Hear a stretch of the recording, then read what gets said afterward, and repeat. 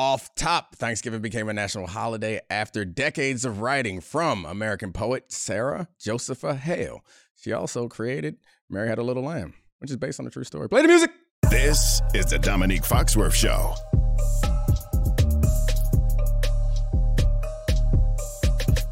What up, Charlie? Welcome to the Domonique Foxworth Show. Why you hit me with the Is that the judgment, or is that the you appreciate this week's knowledge? That's the saying that you're a coward because you told us the off top that you wanted to do, where you were going to explain what happened to Mary and her little lamb. Oh, they met tragic ends. Yeah. And you can Google it. I mean, we're getting near the holiday season. I decided to keep it upbeat by talking about how we got Thanksgiving, which is also not very upbeat. The history of Thanksgiving. So downbeat all around. Mary had a little lamb shank, but she didn't have it for long. R.I.P. He got gored by a bull. Yeah.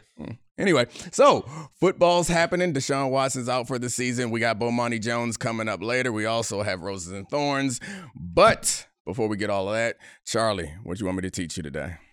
So we should start with the Deshaun Watson injury and the after effects of that. Right. Because Watson is done for the year. He's getting shoulder surgery. He has not been particularly good in the 11 games he's played over the last 3 years. The Browns have a great defense and are now sort of potentially squandering a season that could have been really special if Watson had been in his pre-injury form.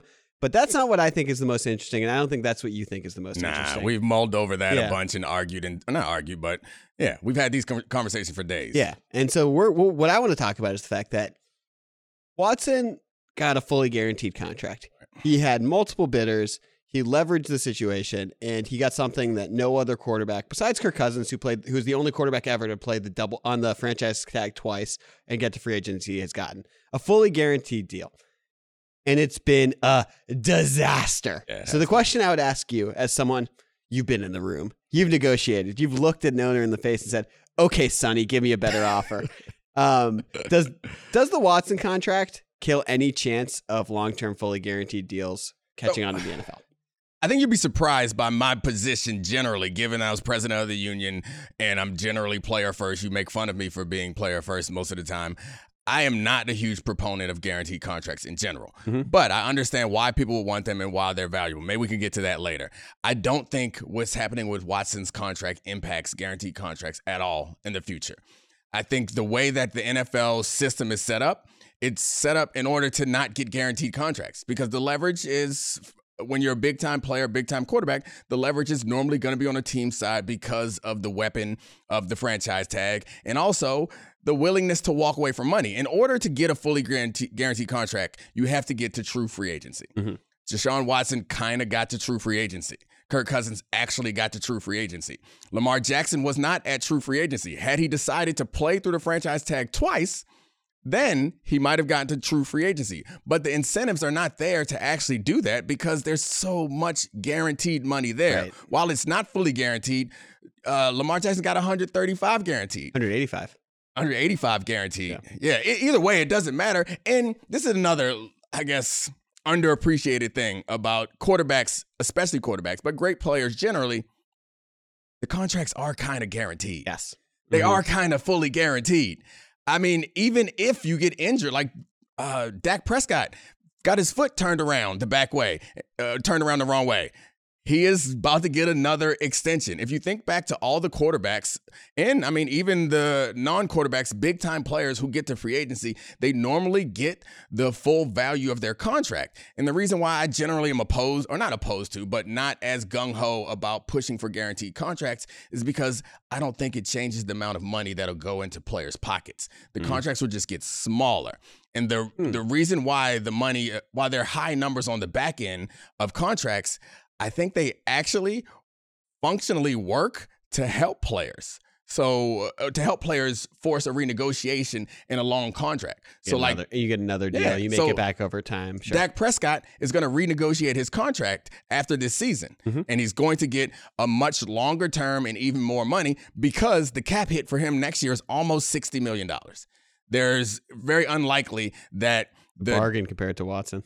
Very unlikely that the Dallas Cowboys are going to go ahead and take that, because what you end up doing is renegotiating and then pushing all the money to the back end again. And that's how you stay competitive when you have a franchise quarterback. I think Deshaun Watson's contract jumps to a cap hit of $64 million, yes, right? For the next 3 seasons. And that is the particularly damning part that people aren't bringing up about this Watson contract is he can be great in the future, and they still may not have a chance to win a Super Bowl. Oftentimes what you see happening, as we've been talking about, is even in Watson's case, it was unique because he was being suspended, so they tried to make that first year extra small. But if you look at most contracts, the early portion of the contracts are small. They backload the big numbers in order to be able to fit the championship quality team into the front of the contract. And then they assume, you know what, we'll get to the end of this and renegotiate, which while we're talking about Deshaun Watson's contract as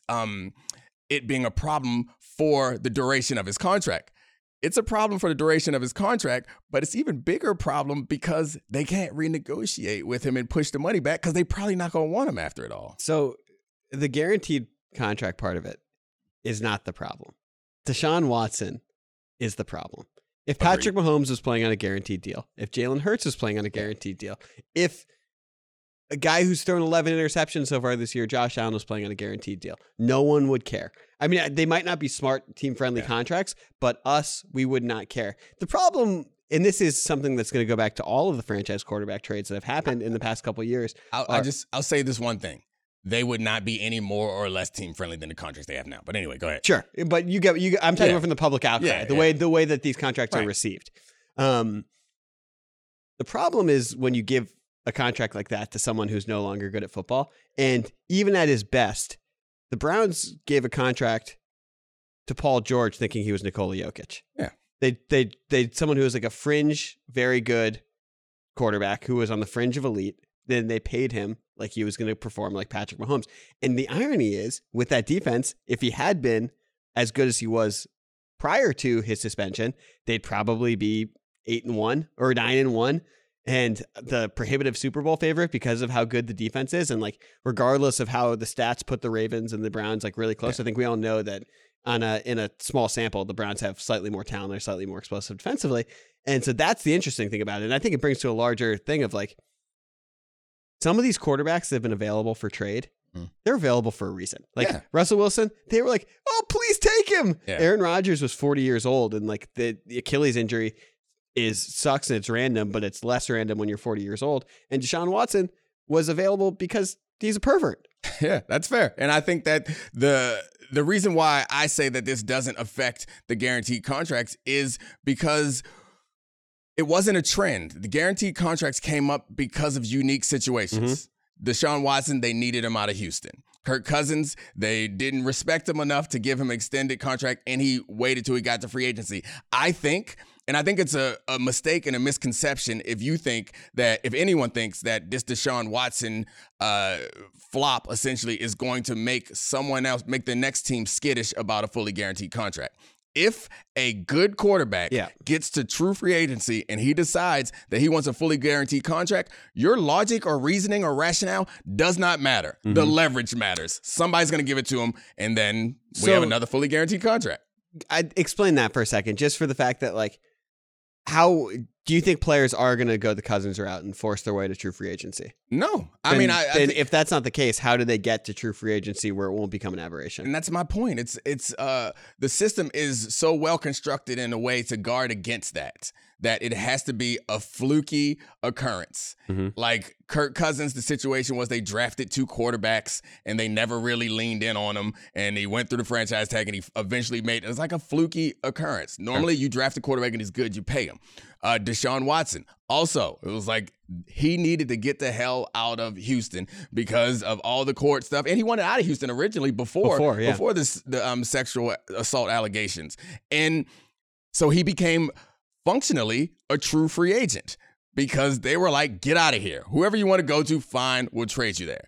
And I think that unless someone else, somehow there's some fluky situation that another quarterback gets to true free agency, that we won't have a fully guaranteed contract. The closest we got to it most recently was Lamar Jackson, and he was kind of saying that he wanted a guaranteed contract publicly, and I was supporting him, and a lot of people were supporting him, but I honestly don't think that mattered as much. That's just more of a position and an argument for him to take, because fundamentally, like I mentioned, do you think Lamar Jackson thinks that he's not going to get all the money from this contract? No, he's going to get it. I don't, but I also think that that's accurate, that he'll get all the money from his contract, because despite the Lamar thing was interesting.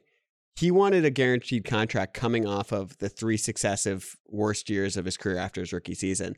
And he actually more or less had free agency. They let him explore trade. They let him see if anyone wanted to pay him a fully guaranteed contract, and no one did.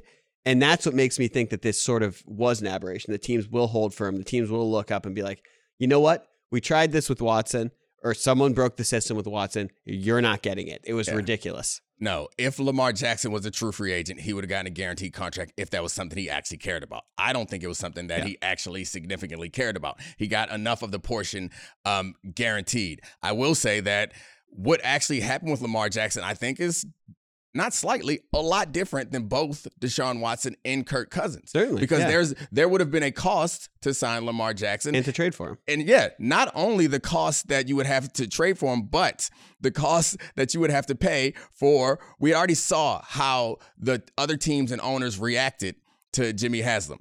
Taking a star quarterback from another team, I think, has another impact. But I also think fundamentally, Lamar Jackson didn't want to leave Baltimore. Lamar Jackson wanted to get paid, and Lamar Jackson wanted some more influence and control. They got a new offensive coordinator, and all of a sudden, they got a bunch of receivers and weapons. I don't think it's a coincidence that Lamar Jackson ended up staying there and getting these things and getting functionally a guaranteed contract. As long as he doesn't have a career-ending injury, he's going to get all the money on that deal. So is player empowerment at the quarterback position just being like slightly better than mediocre? Do you need to be the Kirk Cousins route so that you will get franchised twice and you're like top-ish tier and they don't actually want to give you the full contract so you'll be able to reach free agency? Is that you need to be between 10 and 15 to have true empowerment in this league? Yeah, I mean, I don't want to do quarterback ranking. I just mean the concept. I get you. Yeah, that concept makes sense. But my point is, I think Lamar Jackson has power in the same way we see. I think all the quarterbacks have power in the same way we see in the NBA that players have their salaries artificially depressed and inflated. Yeah, but I'm talking about the top guys. Yeah. The top guys have their salaries artificially depressed. And you know what? That power cannot be created or destroyed. It goes somewhere else. And so when you talk about player empowerment, like how NBA players can force their way here or there, or they can make you sign this player or that player, I think that is what they are taking in exchange for the money because of the max contract. And I think we are seeing similar things in the NFL. And that's why I think Lamar Jackson is very illustrative example, because he didn't get the fully guaranteed contract. But you and I both understand he's going to get all the money that he wants from that contract, and he's probably going to re-up in a couple years and get even more of that. But not only did he get those things, he also seemingly got the things that the team hasn't been willing to do up until now. Give him a more like an expanded offense and bring in some receivers. I know they've drafted Bateman and they drafted Hollywood Brown, but they went and spent in free agency and they drafted another receiver. To me, and I don't know this personally, but to me, these all feel like ways that Lamar Jackson was like, hey, and we'd always heard that he was not happy with the level of this offense with all these tight ends and square bodies on the field. And so he fixed it. I got a question, and this is a purely hypothetical. And I don't want this to just turn into the Dak stuff, but this is you've mentioned Dak and how he's going to get renegotiated. Let's just say the Cowboys, who have high expectations again this year, they're one of the 3 teams that really matter in the NFC, 4 teams. Don't disrespect the Lions. Yeah, exactly. My bad, Lions fans. You guys rock. Let's just say they flame out in the wild card game again. Dak throws 3 picks in my hypothetical situation, and Jerry Jones turns around and is like, you know what? I don't want to extend this guy. After next year, does he get a guaranteed contract? Yeah, if he wants a guaranteed contract. Wouldn't he want one if he had free agency? Why wouldn't he want one? Yeah, I mean, he will get a fully guaranteed contract. I think that the fight may not be worth it for them because, like we just mentioned, it's functionally fully guaranteed. But the interesting part about that is if he's owed $60 million against the cap, they would have to probably trade him or renegotiate and trade him because they've essentially crippled their team and are not committing to the quarterback. So the Kirk Cousins situation, again, is the example that we have to point to. It's clear that they're moving on. Well, it's not clear. It seems obvious that they're moving on from Kirk Cousins. I mean, the GM kind of said that. Yeah, I know, but I mean, they haven't said it officially. I mean, he said it when he showed up. Yeah. On day one, he was like, I don't know about this Kirk Cousins, and then went on to have him as their starting quarterback for 2 seasons. But I think, I don't think that there is a quarterback who is top half of the league that maybe lower than that, maybe top 10. There's not a quarterback that if he doesn't get the free agency, doesn't get a fully guaranteed contract. Do you think that if Aaron Rodgers told the Jets, guarantee all this, they wouldn't do it? They would do it. Maybe the number would change, but they would fully guarantee the contract. I don't think that with Deshaun Watson, him being bad, impacts this at all. The Rodgers thing, I think, is different because Rodgers was short term. I think the interesting thing is long term going into the second deal. That's the one that hasn't been guaranteed traditionally. Even, I guess, last year, we were like, man, there's so many good quarterbacks in the NFL. Everybody seems happy with their situation. We're a few months later, and there's a lot of quarterback-thirsty teams in the league. It's just the way that the league functions. It's the difficulty of the position, the rarity of the success rate there. There will always be leverage on the side of the true, full free agent quarterback, and that's why we don't never see it. How about the Browns blowing it and getting rid of Josh Dobbs, by the way? Because not only would it be great if they had like a real backup quarterback, but he's also just been functionally a better football player than Deshaun Watson this entire season. Like he's been like a borderline top 10 quarterback performance on the field. I mean, he's gonna be an unrestricted free agent. What's his contract look like? Yeah, he is not a true answer. So I talked to you about this before. Yeah. Maybe we should do it at some time. But the perspective that we have when we're rating quarterbacks matters. Yeah, Josh Dobbs is great because of the expectations that we have for Josh Dobbs. And so his best nickname in the NFL. And the Pastronaut. He's not at a level that I would consider him top 10, top 15 in the league. Say one thing, he's worth closer to $64 million than Deshaun Watson is. You're right about that. But I do also think that he's going to have to put together a bunch more games and also play better. Mm-hmm. Like he's been good in comparison, and we are the way that we judge him is favorable because of where he is in his maturation. If he, that's how we were with Dak early in his career. That's how we are with everyone early in their career. And then at a certain point, we're like, oh, are you a franchise quarterback? Are you a Super Bowl champion level quarterback? And the answer for Josh Dobbs up until now is I don't even know if he's a franchise quarterback. Next week, we'll be doing a take on quarterback tiers with all this stuff. So get ready for that. But the last one I want to ask you about with this exact guaranteed contract thing is and we'll move on after this.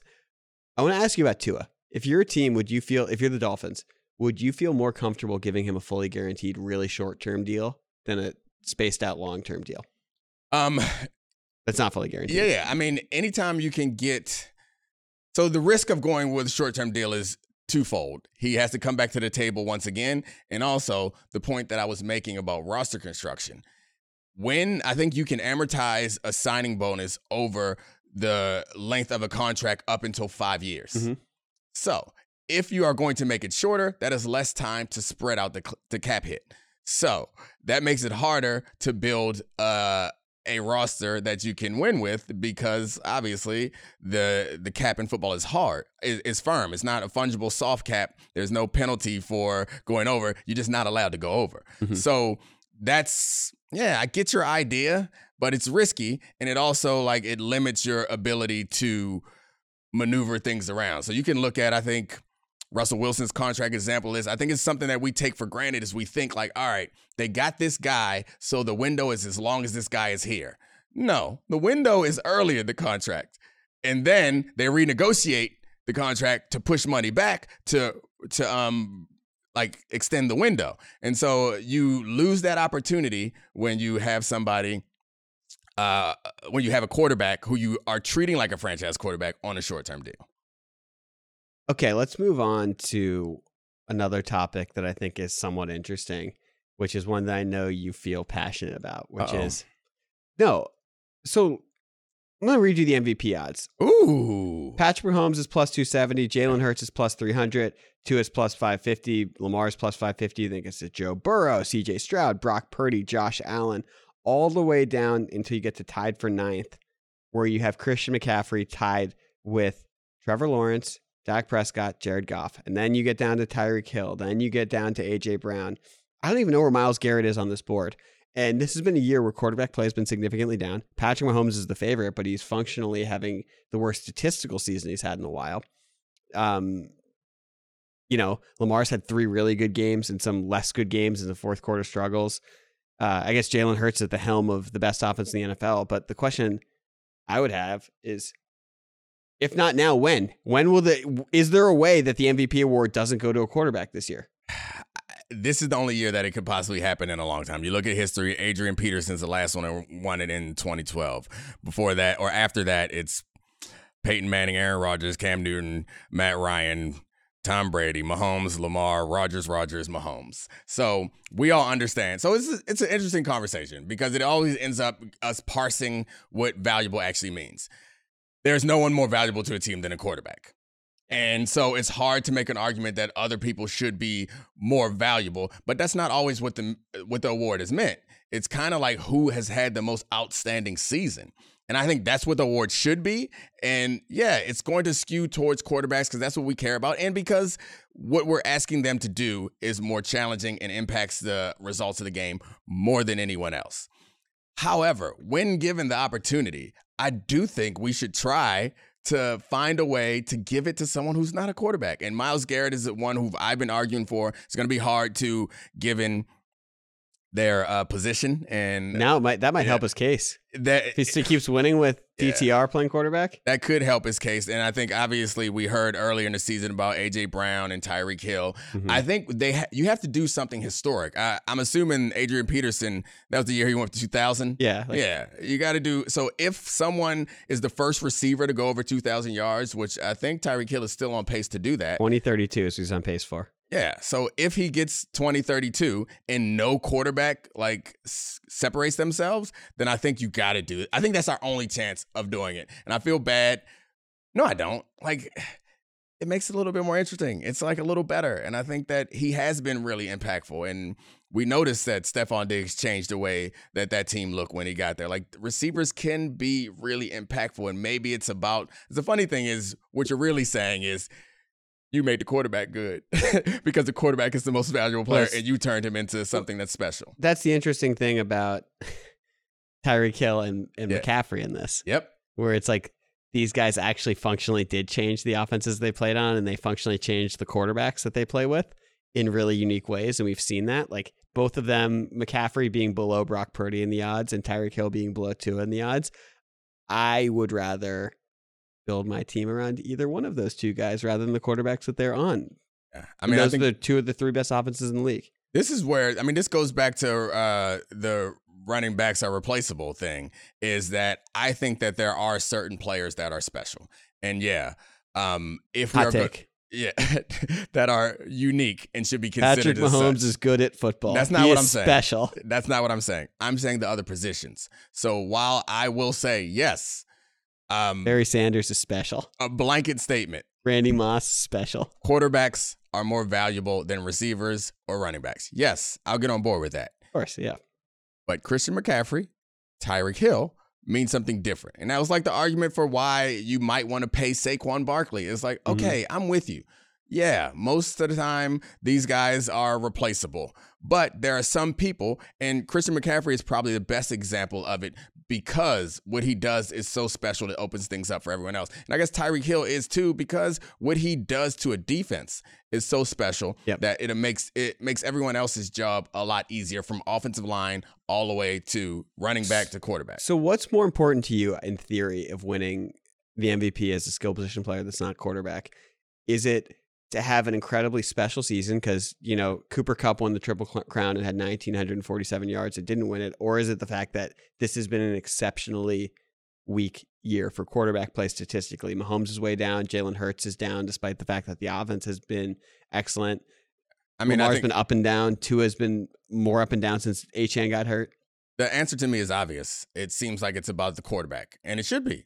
if we are willing to accept the premise that this position can affect the game more than anyone else, and it's not even a premise as much as it is a fact, and we also accept that it is very difficult. If you are exceptional in that position, then yeah, I get it. We got to give you the MVP. So if there is no one who is doing that in that particular season, then that's when you can look elsewhere. And if it pairs up with a season where someone does something crazy, like gets 2,000 yards for the first time in history, hell yeah. And I know like we talk about these things matter to the players, obviously, and they matter a little bit, but they also matter when you get far enough away from it and you're looking back. So, like, you just saw that demonstration. I didn't know who was the last person who won it who wasn't a quarterback. It was Adrian Peterson. Have to break a record, have to be memorable. And it reminded me. And, like, that you deserve to get in the Hall of Fame because we can't tell the story of football without you. That's horse. But also, it kind of is like you. Why is that horse? I mean, it feels like the roundabout way to put people in that haven't necessarily earned it. It was like, I mean, that's how you get. So Joe Namath's in the Hall of Fame because he guaranteed a Super Bowl and they won it. Like, to me, no disrespect to Joe Namath, but it's less about, and I guess it's not complete horse. There are like first black players in football are in, not necessarily because they were so exceptional, but because this is part of the story of football. So like, I can get on board with that to some degree, but it feels like when they started using it for the Eli Manning and stuff like that. Eli Manning is the guy where it's like, I'm fine with him going to the Hall of Fame because I'm not like some gatekeeper in that way. But it does feel weird to put Eli Manning in there next to the type of guys that we think of we go to Hall of Fame. So 100 years from now, we're going to look back and be like, hey, Eli Manning was one of the best quarterbacks in football, despite the fact that at no point was he the best quarterback in football. Or even close. Yeah, or even close. Like, but he was for 8 weeks, 2 4-week stretches. He was balling, and that's fine. I think that... So we talk, the Hall of Fame is a museum. So we can have a little Eli exhibit. That don't mean he got to get a jacket. Mm-hmm. You know, like we can have a little exhibit to remind you of it. But anyway, I don't know how we got to that. But the point is, I like it in the MVP conversation because I like to be reminded of these important moments. Okay, so here's another one. Any reason if Stroud stays on this pace and has 30 touchdowns, 2 interceptions, and they make the playoffs with a roster that we thought was bereft of talent, a situation that we thought was bad, no rookie has won it since Jim Brown. Those are big shoes. But that's like historic stuff also. What he's doing is like breaking every single mold of what rookie quarterback can do. This conversation is much easier because we don't have to construct weird arguments or tangential arguments to support it. He's a quarterback on a team that sucked, and the team is now good, and he is balling. Hell yeah. So, like, they're young, so, like, I have to expect that they're going to regress a little bit and not be as... Long season. Yeah, and not be the team that had a comeback win against the Bengals recently. So, if he's mediocre for the rest of the way, then maybe not. If he plays like this for the rest of the way, it's a no-brainer. If he gets this team into the playoffs, I think the record for his team has to be much lower than anybody else. If they are 10-7 and they get a wild card and he's balling the whole time with the expectation that we have for that team, depending on what else is happening in the league, I think absolutely C.J. Stroud should be front. And he should be in the conversation right now, given what he's doing. Yeah, he's like 5th in the odds. The hard question is, should he win it? And I don't think how old you are or how many years you've been in the league should matter as much as what I wouldn't argue for is like... He's jumped from 251 to 30-1 in the odds in the last week. Smart. I wouldn't argue for like Dak Prescott's rookie year or... it's the exact opposite situation. Yeah, or Russell Wilson's rookie year or, that sort of thing. Like where it's like, hey, you're serviceable. Mm-hmm. Everybody else is great. We don't get the MVP to the quarterback then. But that's not what we're watching. He's attacking downfield. He's turning the ball over and then coming back on the field and leading game-winning drives on the road against a quarterback who we think is top 3 in the league. That's MVP type. This feels like the period of the season when Robert Griffin was in the MVP conversation because the team wasn't that good and he caught lightning in the bottle. And this, obviously, I wasn't around for it, but it also feels like how it must have felt seeing Marino come in and light the league on fire. Because there aren't many comps of this. The guys who come in and do it immediately and do it at this level. The last thing I want to ask you before we get to Bomani and Roses. is we got Eagles Chiefs this weekend. I think we have to talk about the fact that the Chiefs offense has been held under 300 yards for consecutive games for the first time since 2016. Andy Reid, though, off of buys, is 21-3. The Eagles have a banged up Jalen Hurts, but they've more or less been awesome this season. What do you expect to learn from this game? Yeah, I got a real dumb thing to say. Don't hold back. I actually believe it, and it's dumb. We're not going to learn a whole bunch this weekend. It's going to be a fun game. Let's get excited. Let's watch it, and let's enjoy it.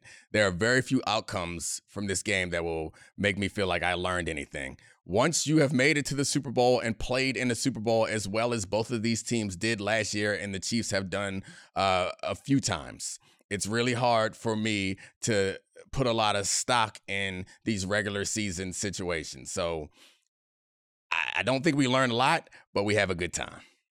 I think we're going to learn one thing. What's that? Who's going to win the MVP award? Yeah, that's probably fair. They're going to give it to one of them. Whoever wins this game. Oh, well, cool. I'm cool with Jalen Hurts winning it because he deserved it last year. But I think he should be the clear favorite right now over Mahomes. I know that his situation is better, but he's essentially operating the best offense in the NFL. And when you watch the games, his situation is better, but he be making the plays and making the throws. Yeah. I think at pivotal moments, he puts the ball in right spot. I'm not telling anybody anything they don't know. He's not throwing the ball to just MVS out there doing wind sprints. But yeah, I'm just saying it's not all screens. His receivers slants. Don't just do cardio. They actually go out there and play football. But my point is he's attacking down the field. Are you still expecting an offensive turnaround for the Chiefs at some point? Or is this who they are? This is who they are. Yeah. Yeah, I don't expect. Because Mahomes was expecting, he's like, we'll figure it out. Don't do Mahomes impersonation. He'll be fine. I think they'll be fine, but I don't expect them to be great. But they're good enough to win the Super Bowl because they got Patrick Mahomes and Andy Reid. They'll figure out some gimmicks that'll help them out, but I think there is no substitute for great players, and they don't have them. They got Travis, though. How many cut-ins? Because the Kelseys are meeting, the families are meeting this weekend, apparently. According to like the Daily Mail. 10 cut-ins from the opening kickoff to the final whistle. I got 10 cut-ins. Do you realize that this is a real relationship yet? Oh yeah, I was wrong. I like to believe that it was it's more of a rom-com that they brought them together. Like let's do this. It's a meet cute. Yeah, like let's bring this fake relationship together, and then they grew to love each other. That's what I believe. But yeah, it's real now. I'm a believer. I'm a supporter too. I mean, if we want an American who's going to end up being able to guard Wemby, this is it. They are tall. Yeah. We got Chet. Don't worry about it. We're getting length. Chet. We got Chet. Chet's all right. All right. Appreciate it. Bomani Jones up next. Now let's talk about the play of the week. The pressure to follow up Hypnotic and Cognac weighing heavy on the team. Hypnotic was in the cup, blue, and ready for the play. And boom, Añejo Tequila came in with a smooth assist to Hypnotic's tropical fruit finish. Shaken, strained, poured. It was green and good. The playmaking splash shifted the tempo. Another great cocktail from the Hypnotic team. Every season is Hypnotic and Tequila season. Hypnotic Liqueur. Barnstown, Kentucky. 17% alcohol by volume. Hypnotic reminds you to think wisely, drink wisely. Hi, it's Mike Greenberg letting you know ESPN Bet is ready to take you through all the biggest sports moments this spring. The official sportsbook of ESPN has exclusive offers and markets from Scott Van Pelt, Stephen A. Smith, and me, plus many more. From the playoff intensity to finally getting out to the ballpark, there's no better time for sports fans. Sign up today. New users get a bet reset up to $1,000 in bonus bets if your first bet doesn't win. Download ESPN Bet today. What a play. Must be 21 plus and present in select states. Gambling problem? Call 1-800-GAMBLER. Terms and conditions apply. See app for details. All right. Good brother Bomani Jones is here. If you don't know, his podcast is up, and we had a classic Fox or Friday. I think it reminded me of the old ones. It's only the second one, so it didn't take us long to get back into it. But we had the element. We talked about Rust Belt cities. We got some good. We talked about steam engines. Awesome metaphors. It was a good one. Check us out. I appreciate you having me on, big dog. Oh, no, thank you. You're doing me a favor. But the first thing that came to my mind that I wanted to talk to you about, because you're the only person I've ever divulged this to, you and everyone else who listens to your show, is that I'm working through some personal biases. And my personal biases have me rooting for and defending people that I otherwise wouldn't feel like I should be able to defend. So in past, it's been mediocre black quarterbacks, and I'll cape for them. Also, my man Charlie will call me out for finding ways to defend players because, like, I'm a union guy, player guy, and also we grew up on media where there were a lot of black athletes and not a lot of black people in media, and they was rooting against them. Not just that they was just simply not us there. The man was rooting against them. Yeah, and so when there is an athlete who I feel like, and it's not just black athletes, just any athlete who I feel like is being piled on, I defend them. And that's a long preamble to say, damn, James. Damn, James. Like, I find myself defending James Harden like, man, he missed all them threes. That was a fluke. They were the only team that went after the Warriors. Oh, yeah, his playoff record ain't that bad. Like, I find excuses. And then last year, what happened last year? I was like, all right, I can't defend him anymore. And then he forces his way out of another team, and I have still been like, player power. They should be able to move around wherever they want. And then he go and just seemingly spoil a whole nother team. And you have never really been a James Harden supporter, so I feel like I have to come to you hat in hand and say you was right. Nope, but I got you back on this. Okay. I just can't believe this is all his fault, right? Like, he has never been it gets bad at the end with James and things don't go right. But it's never been a situation with James where it goes bad, like, as soon as you show up. And that's where I'm like, okay, I feel like they can work this out. Like, these are 3 of those guys at the very least are Hall of Famers. And the 4th one is Paul George, right? These are really good dudes. I don't think they can all start. But I feel like this is kind of like when Kyrie got to Dallas last year, and it was just so easy to blame him whenever something didn't go right. And now you look out here and Dallas out here kicking, taking names.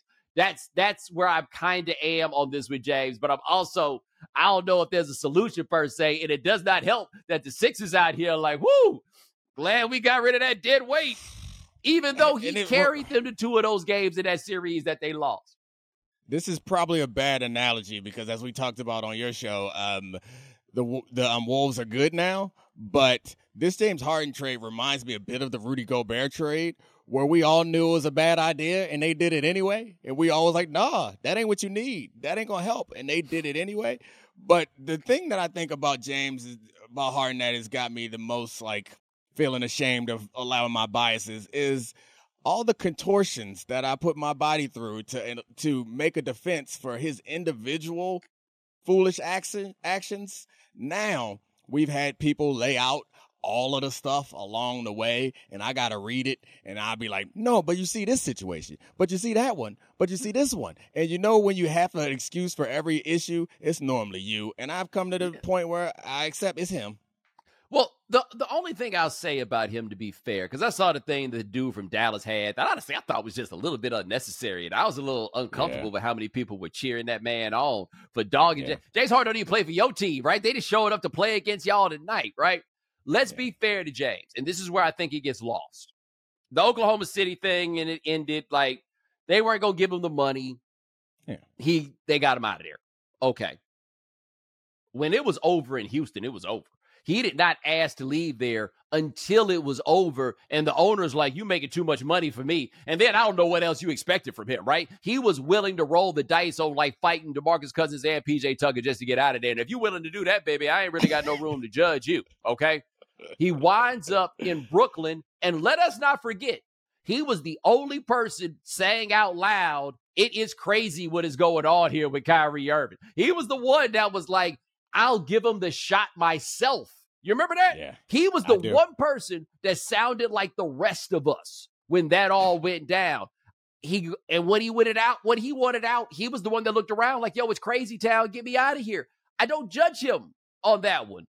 And then he felt like this man lied to him, and I don't know exactly what it is, but you know I'm not one to make excuses for James Harden. But I am saying that at every turn, if we like James Harden more, we would say, oh, okay, I see where you were coming from here.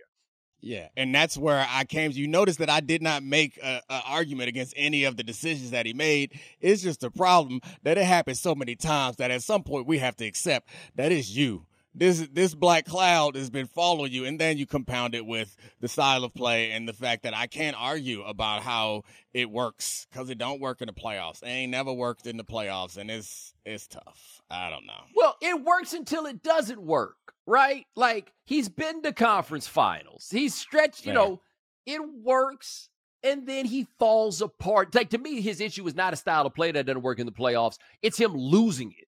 And just having complete and total like his style of play ain't while he's having these games with 12 turnovers. He just melts down. Yeah.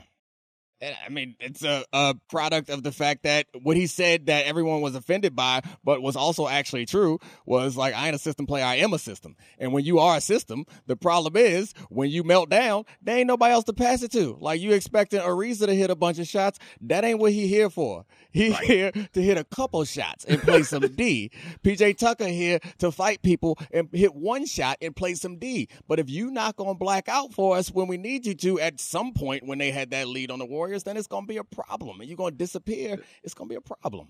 Well, that becomes an interesting point on this because he dialed it back to play with Embiid. Like, you can look at the numbers. It took some time for them to figure it out, but he did dial his game back. He dialed his game back with the Nets to become like more of a point guard than like the lead guard. As my buddy Shannon puts it, I'm a point guard, not a pass guard, right? Like, he became more of a point guard in more of those places. But it's so bad when it ends, and all these people have wanted to not play with him anymore. Dwight Howard didn't want to play with him anymore. At first, we blamed Dwight Howard. Chris Paul didn't want to play with him anymore. At first, we blamed Chris Paul. Russell Westbrook didn't want to play with him anymore. We did blame all the other people for not wanting to play with him. And then it got to a point where James was legitimately the one like, nah, I don't want to do this no more. And it wasn't necessarily his fault. Like, yo, no, this I didn't ask to come to Brooklyn in the first place, just to be clear. Yeah, I mean, all right, yeah, I appreciate you allowing me to find some solace because that's how I feel like, that's how I ended up in this spot, is at every turn it was justifiable. And at every turn, the people who were, and I am guilty of this, I got in trouble for this a long time ago on your podcast. I sometimes allow the people that are rooting for something to change the way I feel about something. Yes. That's how I became a LeBron fan. As soon as y'all started, or not y'all, but some people started acting all crazy when he went down to Miami, I was like, oh, I hope he win every title. Stupid Comic Sans letter. I mean, and that also is like part of the reason, because James Harden don't strike me as the type of dude I want to hang out with. He ain't my kind of guy. He not the type of dude I want to work with. However, when y'all was getting all on him, I was like, I wish y'all shut up. I got to say, from what I hear, you might want to hang out with him just once. I've heard. He's a great teammate. He's a great teammate. Maybe not on the floor. He's a great hang. A great hang. It is so wild because he seems so boring and uninteresting. Yeah. Nothing about what he gives us in public implies that he should be this famous. He done got so much mileage out of that beard. Like, I can't think of anything interesting about James Harden, but we all know how he kicks it, but we don't know anything particular about him kicking it. Which is incredibly impressive to be that tall, that distinctive looking, and that outside. And we not really have nothing, but they retired your jersey at a strip club. James Harden is doing something right. Maybe he ain't going to win no championship on the floor, but he winning them off the court. Yeah, he must be walking around with a stack of them non-disclosure agreements. That's the only explanation, man. Like the stories that you hear about James Harden that you can't say in front of people are all, they at once sound totally crazy, but 100% plausible. Absolutely. All right. The one person whose stories that we don't ever hear about, I want to hit this before I let you go, is the Cowboys and Dak Prescott. He is blacking out once again, which we know he's capable of doing. He carries a lot of weight as the Cowboys quarterback. And he's another person who I found myself defending. And that started with Carson Wentz, because you and I were one of the few people who, when Dak Prescott was a rookie, was like, hey, y'all need to bring Tony Romo back in, because we was watching those games. And that team was awesome, and Dak was managing. And then he played against the Green Bay Packers. They lost, but Dak turned it up. He led 3 scoring drives in the fourth quarter. And I was like, oh, I was wrong. He's special. Then a couple of years later, I heard people saying Carson Wentz was better than him. And then I got pigeonholed as Dak Prescott's cousin. Like, no, I'm not his cousin. I just see that he's good and that guy's not. Dak, I mean, the thing that's so wild about Dak is, he has these games on national television where the Cowboys get behind, and he doesn't seem to be playing well, in which case they throw the ball 75 times.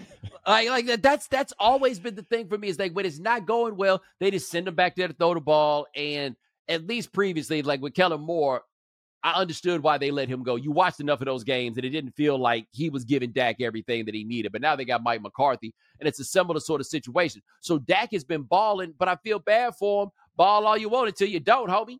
And when you don't, it's going to be like none of that other stuff ever happened. Is there anybody and obviously Dak's in a good situation in many ways, but as far as the way that we analyze him, I don't know that I can think of anybody who is in a tougher situation in that he's on the most popular team and there's nothing he can do short of getting to the Super Bowl that I think we will walk away this season saying, oh, he showed us. And I guess maybe he could walk in that Josh Allen lane where Josh Allen is getting so much mileage off losing to Patrick Mahomes with 13 seconds left, right? Well, let's think about this because I caught up a couple weeks ago with my good buddy Tim Kalishaw. First time we met in person, I was in Dallas. And my buddy Terry always makes the point that Dak is Danny White, basically. Like a very good quarterback, a serviceable quarterback, but not that guy necessarily to win a Super Bowl with. And then Tim says something I hadn't thought about it. He's like, yeah, but Danny White went to 3 NFC championship games, okay? So let's say Dak has a game similar to the one he had against Tampa Bay last year, but instead of that being in the wild card round, it's in the division round, and they get to the NFC championship game, and he plays reasonably well. Then I think we look at him as, okay, guy who is taking a step. Because, look, people need to understand, he about to get paid again. Yep. That money's about like he set that contract up right. You look around, ain't no better than Dak Prescott that you're going to get. There's not one of those that's going to be available. You turn your clock back 3 years if you decide you're going to draft somebody to try to. No, he's about to get paid again, no matter what happens. But as you put it, for his own sake, I would recommend getting to an NFC championship game myself personally. But here's the thing. If he gets there, it's in all likelihood against one of their death rivals, either the 49ers or the Eagles. Yep.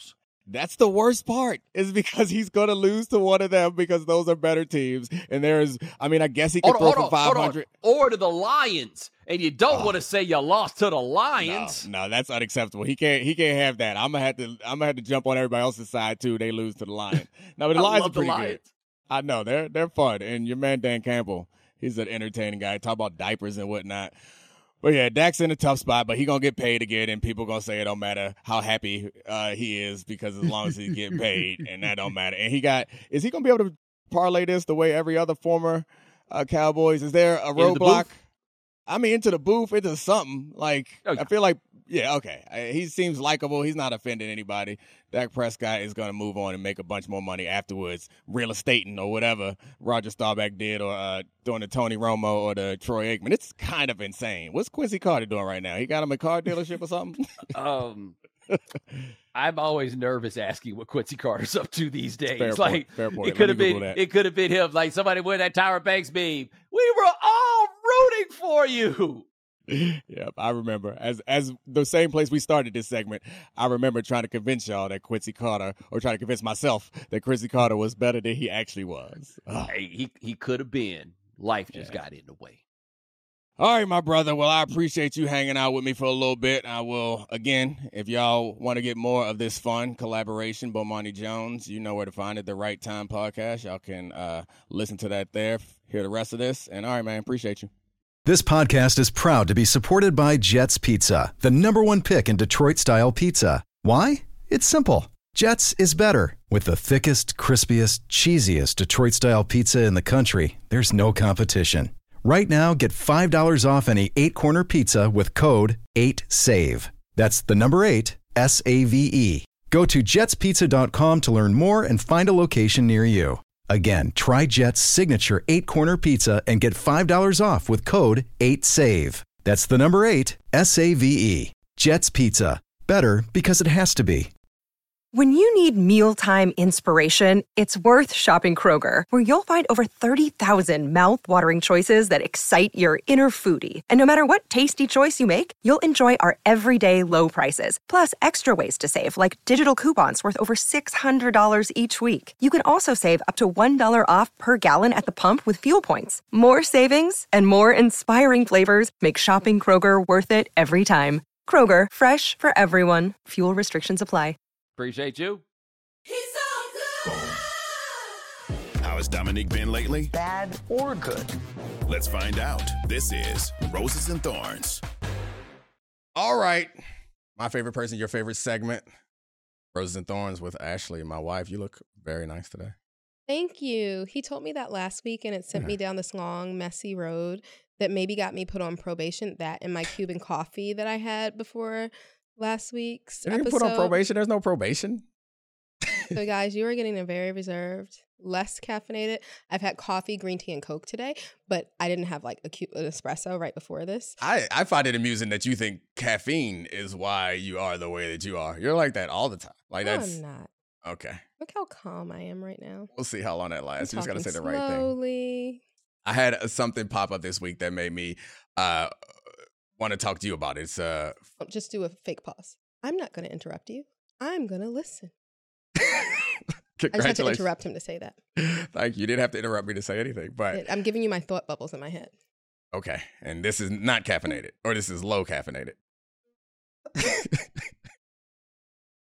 I'm just listening. All right. So, Tommy DeVito, a name that you probably don't know. He's the starting quarterback for he's a third string quarterback, now starting quarterback because of injuries a couple weeks ago for the New York Giants. And he came out last week before the game and said that he still lives at home with his mom. She makes his bed. She makes him food. She does laundry for him. You think that's cute?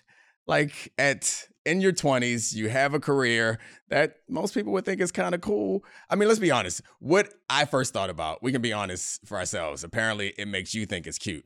What I first thought about is, where are you bringing your friends? Like in your childhood room, you can't go to the bar and be like, yeah, I'm a backup quarterback for the Giants.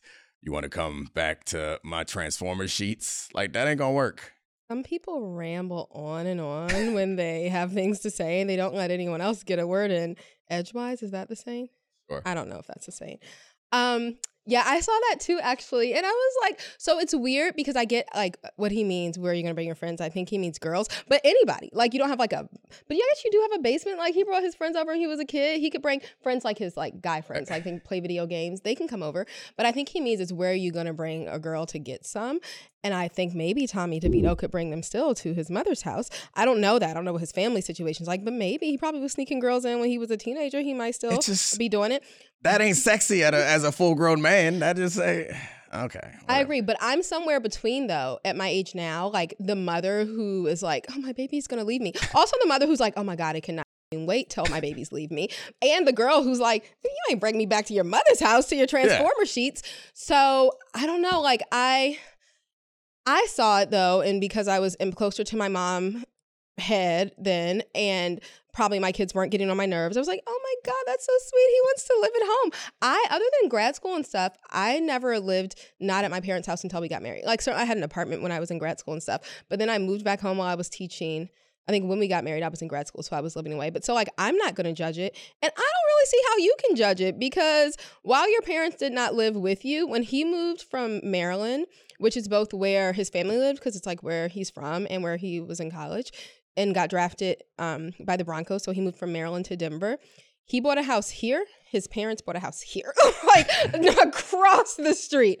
And I think before the houses, weren't y'all in the same apartment community before then? Probably. And then when he got traded to Atlanta, his parents and him actually did live together. So I don't see, I guess maybe did you have a negative experience then? Is that why you're judging it? No, I see how you could judge it, but I'm surprised you are. I didn't have a negative experience, but the dynamics were very different. And at least for me. But I mean, I'm not judging it at all. I just don't know how you could solve it. And like, go have crabs and Champ and other teammates. We'd go to my parents' townhouse and have crabs every couple months and hang out with them. Being close to your parents, trust me, I'm not judging that. Okay. As close as we are to your family, it is not as close as across the street or in the same house like he was with his, but okay. Yeah, so I moved. I don't know that I have to explain myself, but like I was 22-year-old. Saying, No, it's fine. I understand. I understand why Tommy DeVito nerve. could. I had a nerve. You brought it up, so we explained it. Why Tommy DeVito could benefit from it, but the across the street is far enough that they don't got to hear sounds that I don't want them to hear, and it's also enough security that as you're growing up, you're 22, you're learning things. When I need to figure out how to get home insurance, having my parents close was helpful. But Tommy DeVito ain't doing none of those things. But I'm not judging him. I'm just saying. And then I got traded to Atlanta. It was really nice to have people to support me in that moment. It was also very stressful and annoying, but it happens. And so I'm not judging him that way. It's very simple for me. It's just like, what you going to do when you're trying to do things? I mean, he can afford a hotel room, I would imagine. That is also not sexy. It's not, but I guess because I'm looking at it as like a 40-year-old me, I'm like, oh, okay, like he happens to just live, like, he happens to be from like, I think it's at like 9 or 12 minutes from where the Giants practice. Like that's real convenient. Like, and it takes like, he wasn't expecting to suddenly be a starting quarterback. And so like, he wasn't ready for this. He was an undrafted free agent. Like he has a place to go. Like he probably wasn't even expecting to be there long. Like I'm gonna just stay here real quick until I get cut and get traded somewhere else. But who knows? Maybe by next season he'll be out on his own. And in all fairness, in New York or in New Jersey, what he was getting paid, it ain't getting you that much. You try to put some in your pocket. I think Tommy DeVito's doing the right thing. Also, let's go ahead and get this message to our kids right now. Ain't nobody coming back to stay with me. Get on out. Y'all got to go. Y'all all can go. I'm going to go get me a condo. Once it is out time. Y'all better go get a job, get a place, make some money, do something else. I feel like when he's saying y'all, I'm included in that. Nah, because you made a face like they can't come back. No, they can't. Well, I don't need a job. I'm just... Avery can come back. Taking our house. Avery can come back. Well, I don't know. I think that you brought me around a little bit. I am on team Tommy DeVito. Honestly, it's a cute story if he threw a bunch of touchdowns. If he don't throw a bunch of touchdowns and keep playing poorly like that team is playing, then it is less cute and funny. It's just sad because it seems like they don't have a professional level quarterback to go with their unprofessional level team. All right, speaking of relationships, I noticed this story that popped up, and I wanted to get your take on it. I don't know if you saw that Jeezy went on Nia Long's show. Young Jeezy got a divorce from his wife. Are they divorced? Well, I mean, he filed for divorce. Apparently, and she wasn't even suspecting it. Yeah. I can't imagine. What if Domonique just said to me right now, FYI, Ashley, I want a divorce. On camera? Like, at least Jeezy didn't do it on camera. Like, he may have surprised some people, but he didn't do it on camera. So, I don't know. I'd be like, good luck, buddy. Did you see anything about the interview? Because I noticed that it seemed like Jeezy was kind of flirting. He has in some of his older music, he shouts out Nia Long specifically. Like if he could get a chance, he'd take a shot. He was all flirty, and I felt bad a little bit for his future ex-wife because it's just like, you can't be flirting on camera. Go flirt somewhere else. No, but Nia Long's Nia Long. Like, if you had Nia Long in front of you and you were separated. I know what this is about. I knew he would think it was about that. And I really asked myself, would you feel this way if it weren't? Because I think Jeannie Mai is great. I love her work. She's beautiful. They have a beautiful daughter together, Monaco. And but yeah, I did. I was like, because Nia Long, like every black girl my age, we grew up watching Nia Long movies, right? And like Nia Long is one of those women who, along with like Halle Berry, lets us say proud and loud, regardless of the age that we're showing, that black don't crack. Like she is amazing. And looks amazing and like has made so much interesting stuff. You have to have a little sympathy for her also she's had a place in black culture for a long time and a revered place, and she's moved into this status of, I don't know, I guess from young sex symbol to like adult aspirational person. And okay, good. Cool. I thought he was gonna say auntie, and I was like, no, you better not call her an auntie. No, definitely not. Right. Still, adult sex symbol is what he means to say. Yeah, she's mature and cool and made us all be all judgmental of Ime Udoka, which was weird and uncomfortable. And so, like, you have to have a little sympathy for her because of that. And because in Best Man Holiday, her best friend died. That touched me. I guess what jumped out to me that's more interesting is, like, them having relationship stuff in public. And we do this little thing that part of our relationship has now become public. And so I don't know, I find it interesting because I don't find this uncomfortable, but I can see how I watched that and I was like, ooh, that's uncomfortable. And I don't think it's just because it's a breakup. It's just because I don't want to know I don't want to know too much. Then that's just you being selfish because people might be listening to us thinking we don't like. Hopefully, y'all turned it off. But I think it's just because you're worrying about like the other woman's feelings, which is so sweet and compassionate of you, and I think that's fair. And I didn't see the interview personally, so I don't know. But imagine if they were flirty. Like, one, you can assume that some of it's for cameras, and two, if you get a chance to take a shot at a single knee alone, you're going to take your shot. Like, and Jeannie Mai has to understand that. I'm sorry. That's hilarious. I don't believe that actually, I mean, I agree with that. I feel wholeheartedly that you get a chance to take a shot, shoot your shot. You're the only one on this show that actually would take a shot or seems like would have some interest to take a shot. I would not. I'm happily married. Eyes do not stray. I would not. I didn't get what he was saying. I would not take a shot. Even if Jalen Hurts were right in front of me right now, I would be like, you have a really beautiful girlfriend and you guys are such an inspirational couple. Oh, yeah. I guess he's not single. If he was single, though. No, because I would be like, I have a wonderful husband. Step back? No. I really wouldn't. I am really excited, though, unrelated. Jalen on Monday plays the Chiefs. Yep, Patrick Mahomes. I'm excited to see Black quarterback showdown. 2 Black quarterback showdown. Super Bowl rematch. Yep. But also, and I'm the least Swiftie you'll ever meet. I'm excited because Taylor's family is from like that area. Both Kelsey brothers are going to be playing against each other, so all their family's going to be there Thanksgiving week, so like a pre-holiday meetup. I'm so excited to like when they're going to be showing them in the box, like having, and apparently their parents, the Kelseys and the Swifts, I think that's her real last name, right? Yeah. They're going to meet. I'm very excited for this. Anyway. I was just thinking that I believe that they truly love each other until you just pointed out how strategic all this was. Seems like a good plan, Roger Goodell. Well done. Marketing genius. All right, I want to end with a game. No, we can't? No, I think what happened, I said this to Charlie earlier, I think what happened was their representatives put them together and now they actually figured out that they really like each other. Which is fine. It's a nice rom-com. His come around, guys. Yeah, and good job, Roger. You did it. Love connection. All right, I want to end on a game with you, okay? Okay. Ready. We'll ask some questions, see how well we know each other. What is your favorite Thanksgiving food? Let me guess first. Favorite Thanksgiving food. It's going to be hard. Ask you the same question? You can, but I think it's going to be hard to answer because you like a lot of... All right, I have an idea. You know what it is? I have an idea too. All right, now I have to my guess first thought. Think No. about yours too, because I think we should guess each other's. Okay, my first thought for you was a Thanksgiving sandwich, but I'm gonna go ahead and go with sweet potatoes. You know, that's no answer. It's impossible.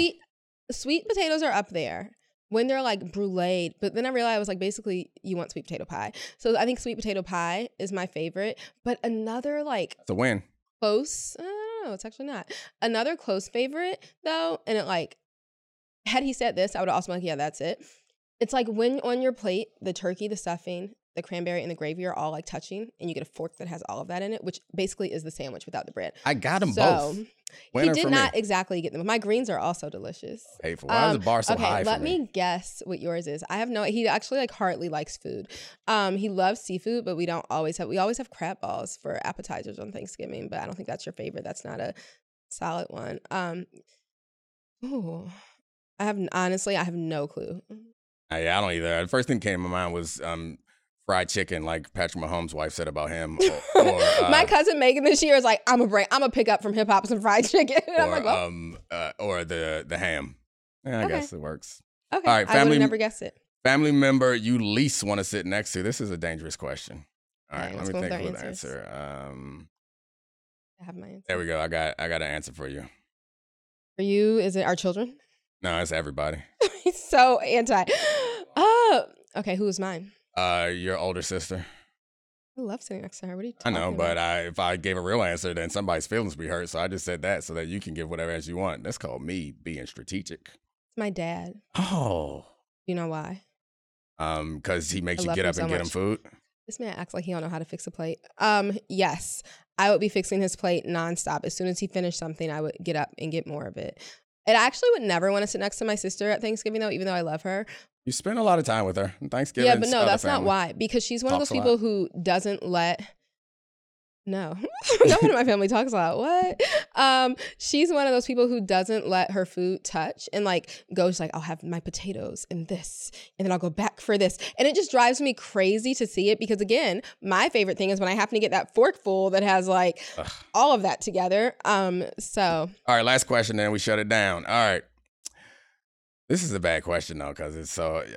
I was gonna say, what's your best contribution to Thanksgiving? And like you're hosting, so I think it's the house, right, and the venue and most of the food. For him, it's the fried turkey. Yeah, I fry a turkey. It's very good. It was a very easy question to lay up.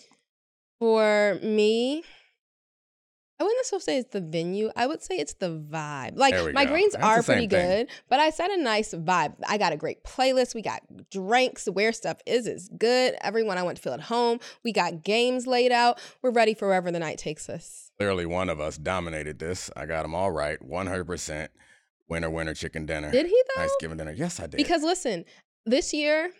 Anyone who's my friend on Instagram knows this. It's basically I've made my own HGTV show is my house going to be ready or not to host Thanksgiving? And there's haters are on there saying it's definitely not going to be ready if you saw what it looks like right now. Haters? AKA my friends who are being honest with me, but I want them to lie to me and be like, yeah, girl, we see it. And so we may pivot and have to host like the same Thanksgiving and I'll put on the same playlist and do it at my mom's house. So it's not the venue, it's the same vibe that I would try to set there, although it would be hard to carry everything over. All right. Well, happy Thanksgiving to you. I'll see you again. We won't see them again until after Thanksgiving, probably. I'll see them again next week with a normal show. But anyway, thank you, Ashley. Well, guys, it looks like I lost this probation period because it looks like I'm getting kicked off next week. All right. Thanks again, Ashley. Thank you to all of our great producers, Megan, Serafina, Charlie, producer / co-hosts, Brian and Kevin, and of course, Podville. And we out. Cortez in New York. Oh, yeah.